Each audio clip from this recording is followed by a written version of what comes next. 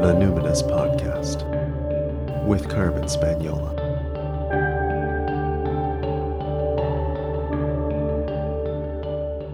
Hi there, and welcome to the Numinous Podcast, where we have interesting conversations with everyday folks about the mystery of life.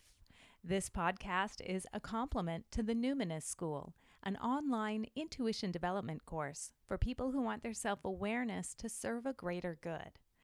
I'm your host, Carmen Spaniola, and this week my guest is John Michael Greer.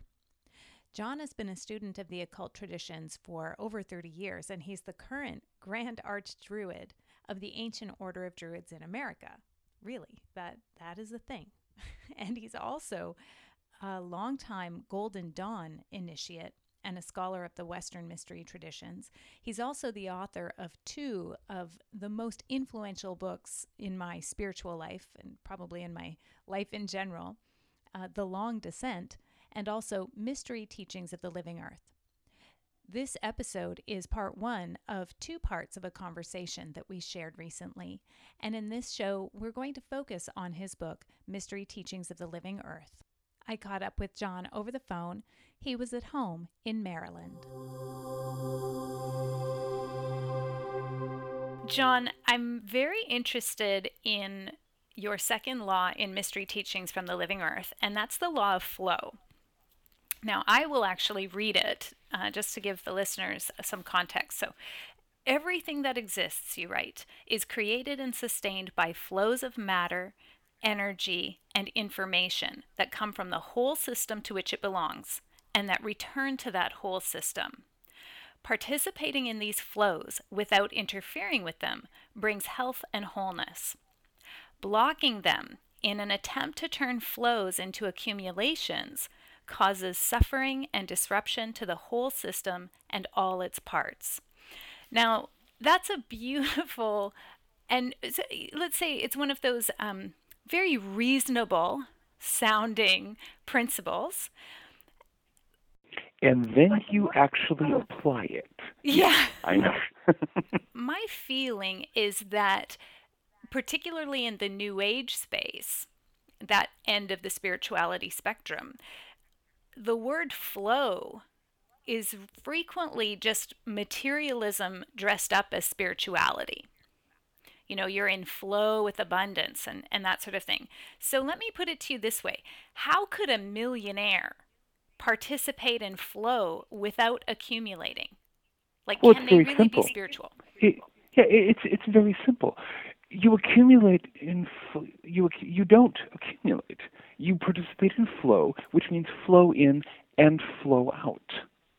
Okay, people, you're very right that one of the consistent problems with the New Age movement has been its tendency to surrender its basic spiritual insights in the service of our culture's habit of greed. And where it's all gimme, gimme, gimme. I want flow into me, but I'm not going to let anything go. So, we get accumulation. That's very much the ethos of our society. And it's completely self-destructive. We know, for example, hands down, economics shows us that an economy thrives when money keeps changing hands. Okay? Just ask an economist; they'll explain that to you. If people just sit on their piles of money, it doesn't matter how much money is in the economy. You're going to have a recession. You're going to have economic hard times because the money isn't flowing. So as long as people concentrate on taking in and not giving out, they're basically creating problems for themselves and the whole system. There are levels and levels and levels to the mindset of materialism. All of them are based on fear. Mm-hmm.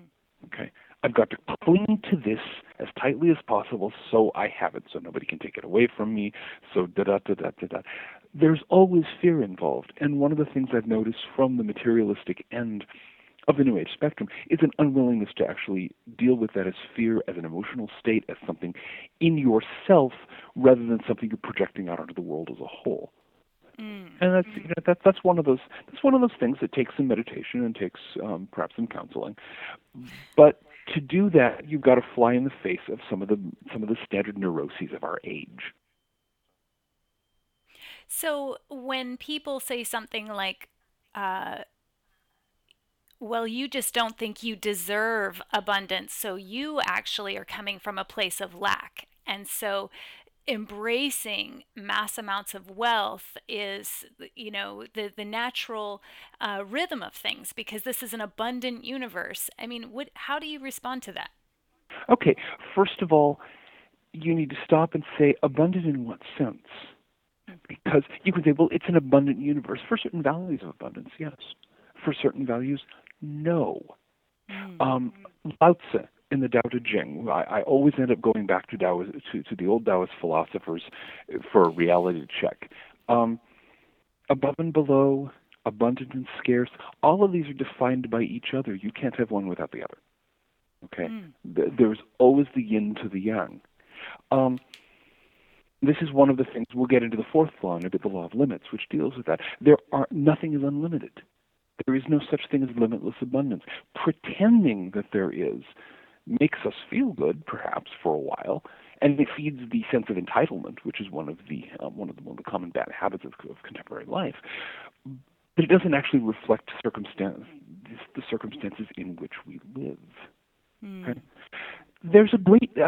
In some sense, there's a vast amount of abundance out there, but we have to recognize what it actually amounts to. It doesn't amount to an endless supply of consumer goodies. Okay. Now, and one of the things there, again, this is used to stop, to back away from self-knowledge.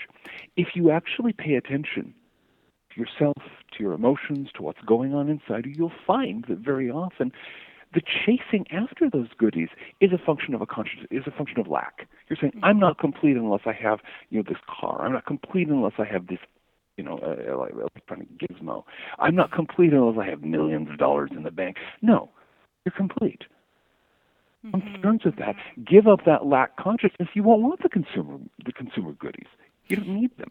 What about the people who say, if I had millions, I could help more people. And so if I'm more abundant, then I can have greater impact. I mean, I still feel I have problems with even that. So I'm curious what you think about that. The thing is, they're doing it the wrong way around. The universe will provide flow if you produce flow. Let them start giving.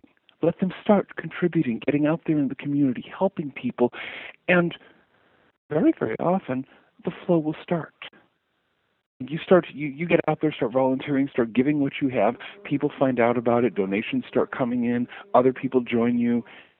That's how it happens. If you're saying, well, universe, give me all these vast amounts of money, and then sooner or later I'll get around to giving it away, no. Right. The universe is not dumb. The universe knows that line. You have a great quote, actually, about accumulation is increase without flow. And when it appears in a natural system, it shows that the flows in that system have begun to break down. So I wonder if that too is a good response to those people who feel, oh no, I need to create the money. It's like, actually, that is doing more harm. Yeah. Don't flow it. I mean, it doesn't matter how much money you have. The question is, are you part of a system in flow where good things are coming in and good things are coming out? Are you creating enough good in the world? Well, if I can borrow something from physics, if you want to get something to flow into a space, you need to pump stuff out of it. If you turn on the faucet, more water flows into the faucet, but you've got to start the outflow. And if I may risk a slightly crude comparison, a lot of this is reminiscent of sort of a quest for constipation. Want to eat and eat and eat and not excrete anything. This is not a good idea. The thing that needs to be avoided here is the kind of attitude that says, well, it doesn't matter that I'm amassing all this wealth because, I'm making a few people feel good somewhere. Because a lot of what goes on in the more questionable end of modern spirituality is an attempt to justify the frankly absurdly extravagant lifestyles we live nowadays. The saints and sages of the past did not need stretch limos. They didn't want them. And when we get fixated on having the newest car and having the fashionable clothes and having the huge McMansion, bigger than palaces for emperors 1,000 years ago, by the way. When we concentrate on having so much stuff, so much consumer crud, that ours is the first civilization in human history to have an entire industry of storage facilities to stash all the stuff that we don't even have room for in our gigantic houses. Something's going wrong here. And what that is a focus on accumulation rather than flow. If we recognize that our happiness and our health comes from flow, not from accumulation, from our participation in networks of friends, neighbors, of community, society, not I've got mine, Jack, then we can get past that bad habit, get rid of the storage lockers, and actually have a life instead. Right. Okay, so I want to circle back to something you said earlier. You kind of slipped it in. You're the archdruid of North America. Well, no. I am the head of one of about a dozen large to mid-sized druid orders in the United States. Okay, there's a lot of. I am not the archdruid of North America, and I have to correct people on that because they think I'm. People get this idea I'm kind of a druid pope. We don't do popes in druidry. Okay, so the archdruid. There's more than one archdruid. Okay, thank you. Oh yeah. Oh, there's archdruids all over the place. You said that you always go back to the Taoists.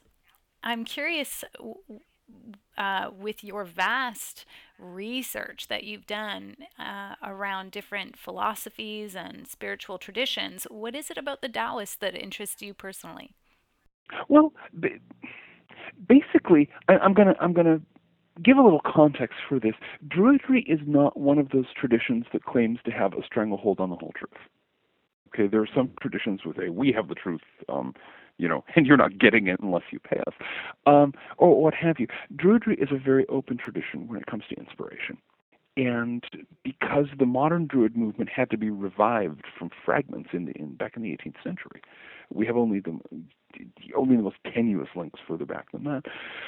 We've generally been very good about grabbing stuff from any place that is inspiring, any place that works. Taoism, especially the old philosophical Taoists, is very, very much in tune with the kind of thing that we do now.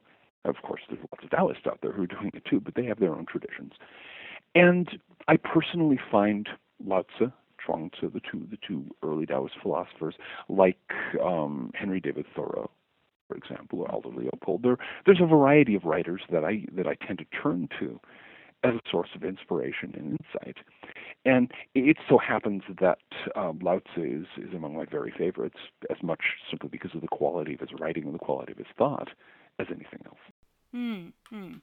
And so if somebody was going to pick up the seminal works of Lao Tzu and start reading about Taoism, sometimes I find that it's easier to read works that are once removed, almost like somebody interpreting it for you. So should people who are just new to Taoism pick up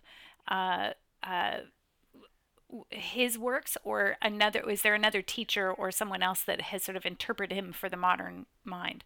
I don't know of anybody that I'd really be satisfied in terms of an interpreter of Lao Tzu. The thing is, that we know of, he wrote one book.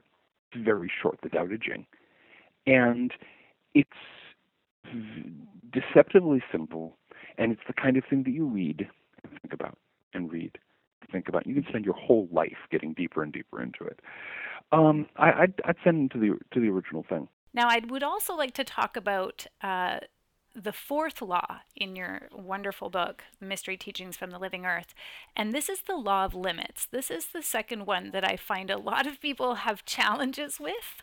Everybody bristles with the law of limits. Okay, so I'll read it. Everything that exists is subject to limits arising from its own nature, the nature of the whole system of which it is a part, and the nature of existence itself. Those limits are as necessary as they are inescapable, and they provide the foundation for all the beauty and power each existing thing is capable of manifesting.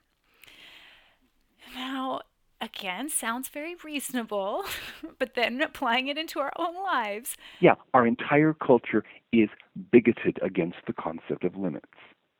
Now, if you sit down on a chair, you better hope the chair is going to limit your capacity to fall to the floor. Okay? You better hope the floor is going to limit your capacity to move along with the force of gravity toward the center of the earth.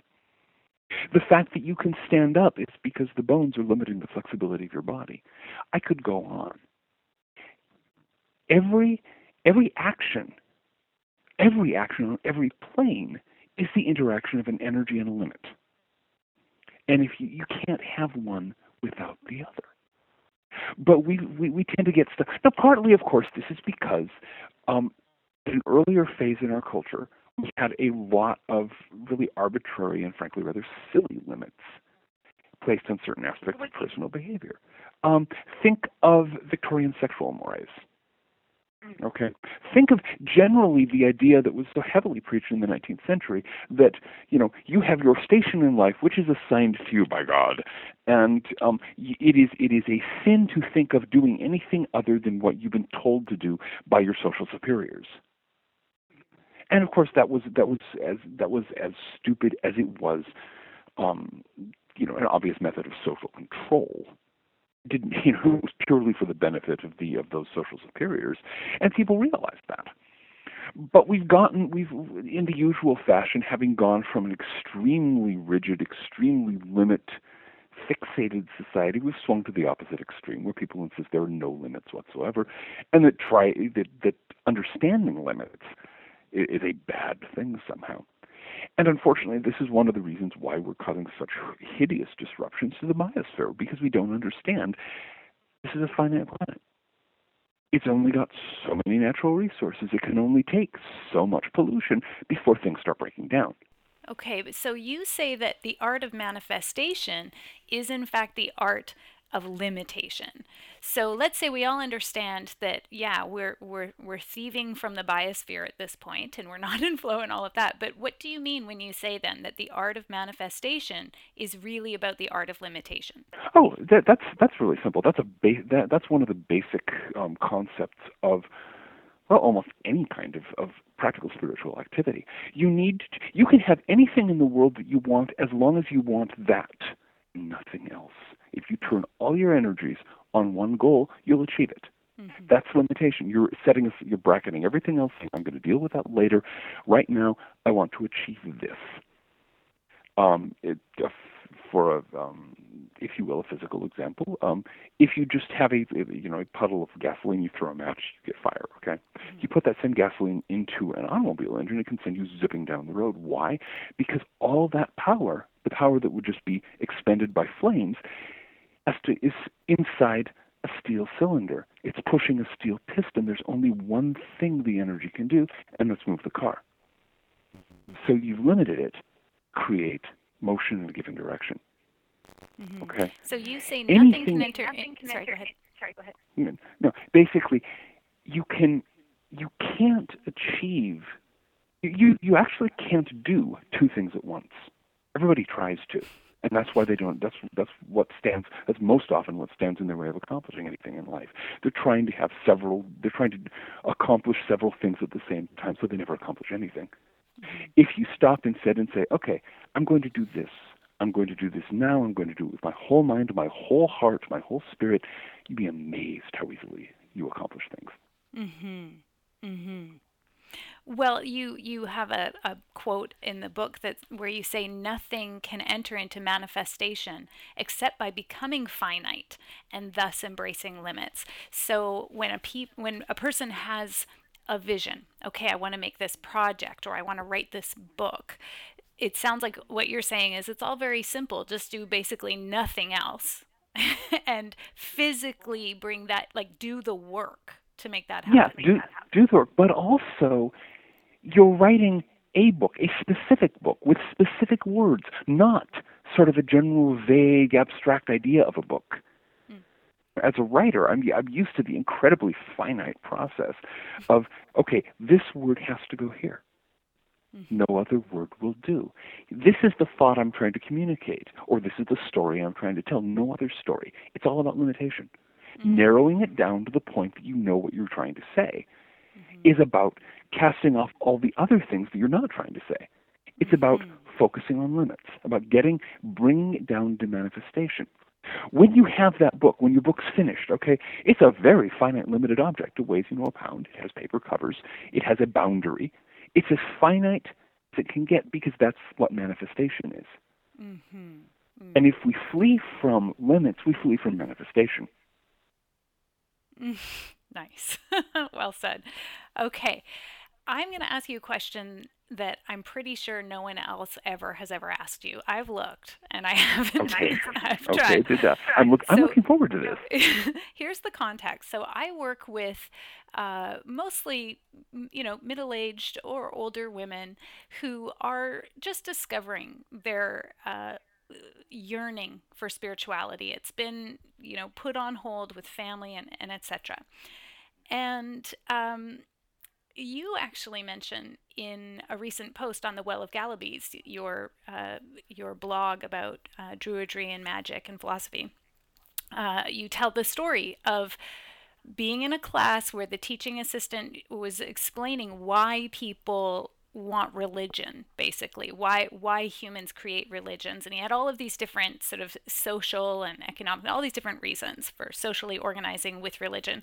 And you said afterwards, well, could it also not be that people are having numinous experiences or sort of spiritual openings, and this is sort of the next logical step is to organize around that so you can share that?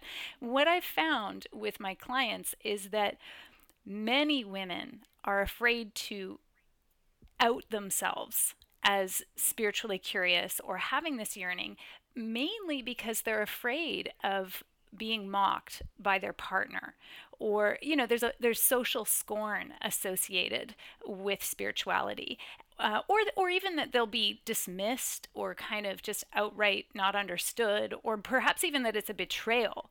And I imagine you've experienced the social scorn that comes from being a man who is spiritually, out in the world. What would you say to those women who want to share with their partners that they have a spiritual yearning, and maybe it's been a long marriage, but it's like, hey, I got something to spring on you. I've had spiritual experiences and I've never told you about them, because of course they're afraid of being challenged on something intellectually that really isn't an intellectual endeavor. So I put that to you as an honest question. What would you tell them, or how would you address that? The thing is that there's no simple answer to that because it happens. It depends on the person. It depends on the other person in the relationship. It depends on the nature of the relationship that's developed and on the nature of the spiritual experiences. Mm-hmm. The fear, the reality of mockery, of dismissal, of contempt from people who've been raised in our profoundly anti-religious, anti-spiritual society. It's a real thing.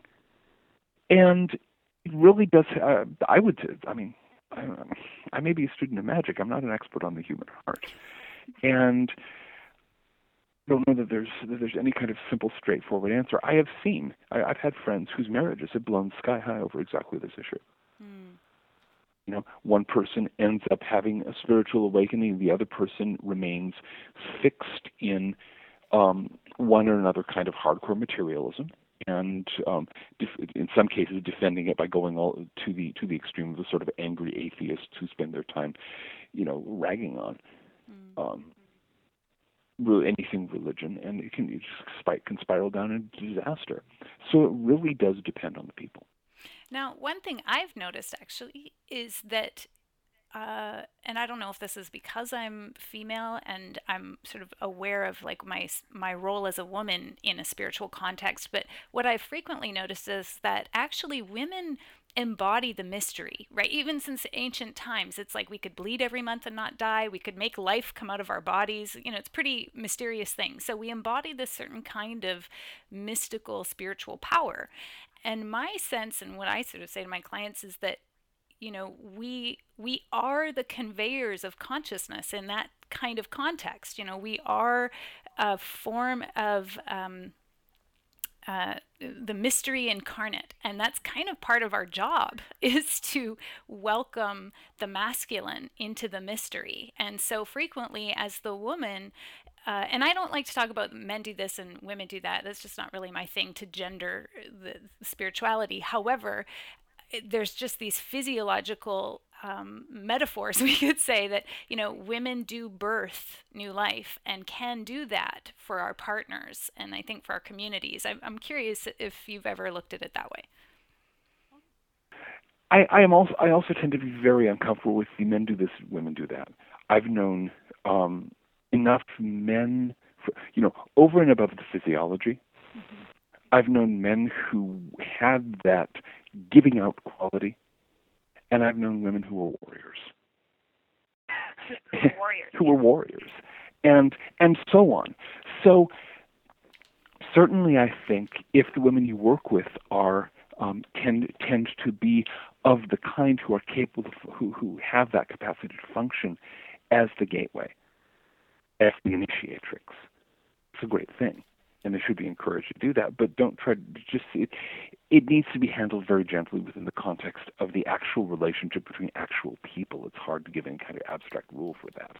Given that each of us carry within us both the yin and the yang, the masculine and feminine, I wonder if another way of putting it to a woman is that you have within you the capacity, should you choose to develop it, to be the initiatrix. In the same way that a man who might be wary or feeling uncertain in the spiritual realm could also invoke his more yin or receptive self. That might be another way of sort of looking at it as this is an opportunity to delve into a deeper self, which is really what you say magic is, wouldn't you say? Well, that's one of the things that magic is. Magic is a lot of things. The one problem you're going to have there is the extent to which the men have been taught distrust and despise the feminine aspect of themselves. And getting them past that can be a real challenge. Yes, this is true, and we'll have to save that for another show. But for today, I'd like to ask you another question that I've never heard you asked, and I'm curious personally. So, John, what do you consider perfect happiness? The times when I have been happiest in life have been the times when everything flows. When things flow in, things flow out. There's no accumulation, there's no blockage. Everything just sort of flows smoothly ahead or complexly ahead. That's when I'm happiness, not when I'm clinging to something, not when I'm trying to make the world behave according to my notions, but participation in the flow. This may or may not go down as one of your favorite episodes, but it is definitely one of mine. I've been pretty nervous about contacting John to have a conversation with him because I've read his books multiple times over, and I assign Mystery Teachings of the Living Earth as required reading before my retreats. So that was really a very satisfying conversation for me. I hope you enjoyed it. I want to thank John Michael Greer for coming on my show, and thank you so much for listening. I'd like to say hello and thank you to the people in Slovenia who are downloading every week. You are absolutely lighting me up with glee whenever I see that. So thank you so much for spending time with me today. If you'd like to keep exploring the great mystery of life with me, you can go to my website, carmenspagnola.com, CarmenSpagnola, and click the link for the podcast to get today's show notes and the links to John's two blogs, the Archdruid Report and the Well of Gallabys. While you're there, sign up for my newsletter. You'll instantly receive a free meditation download, and you'll never miss a show because you'll get an update every time I publish. Until next time, take care.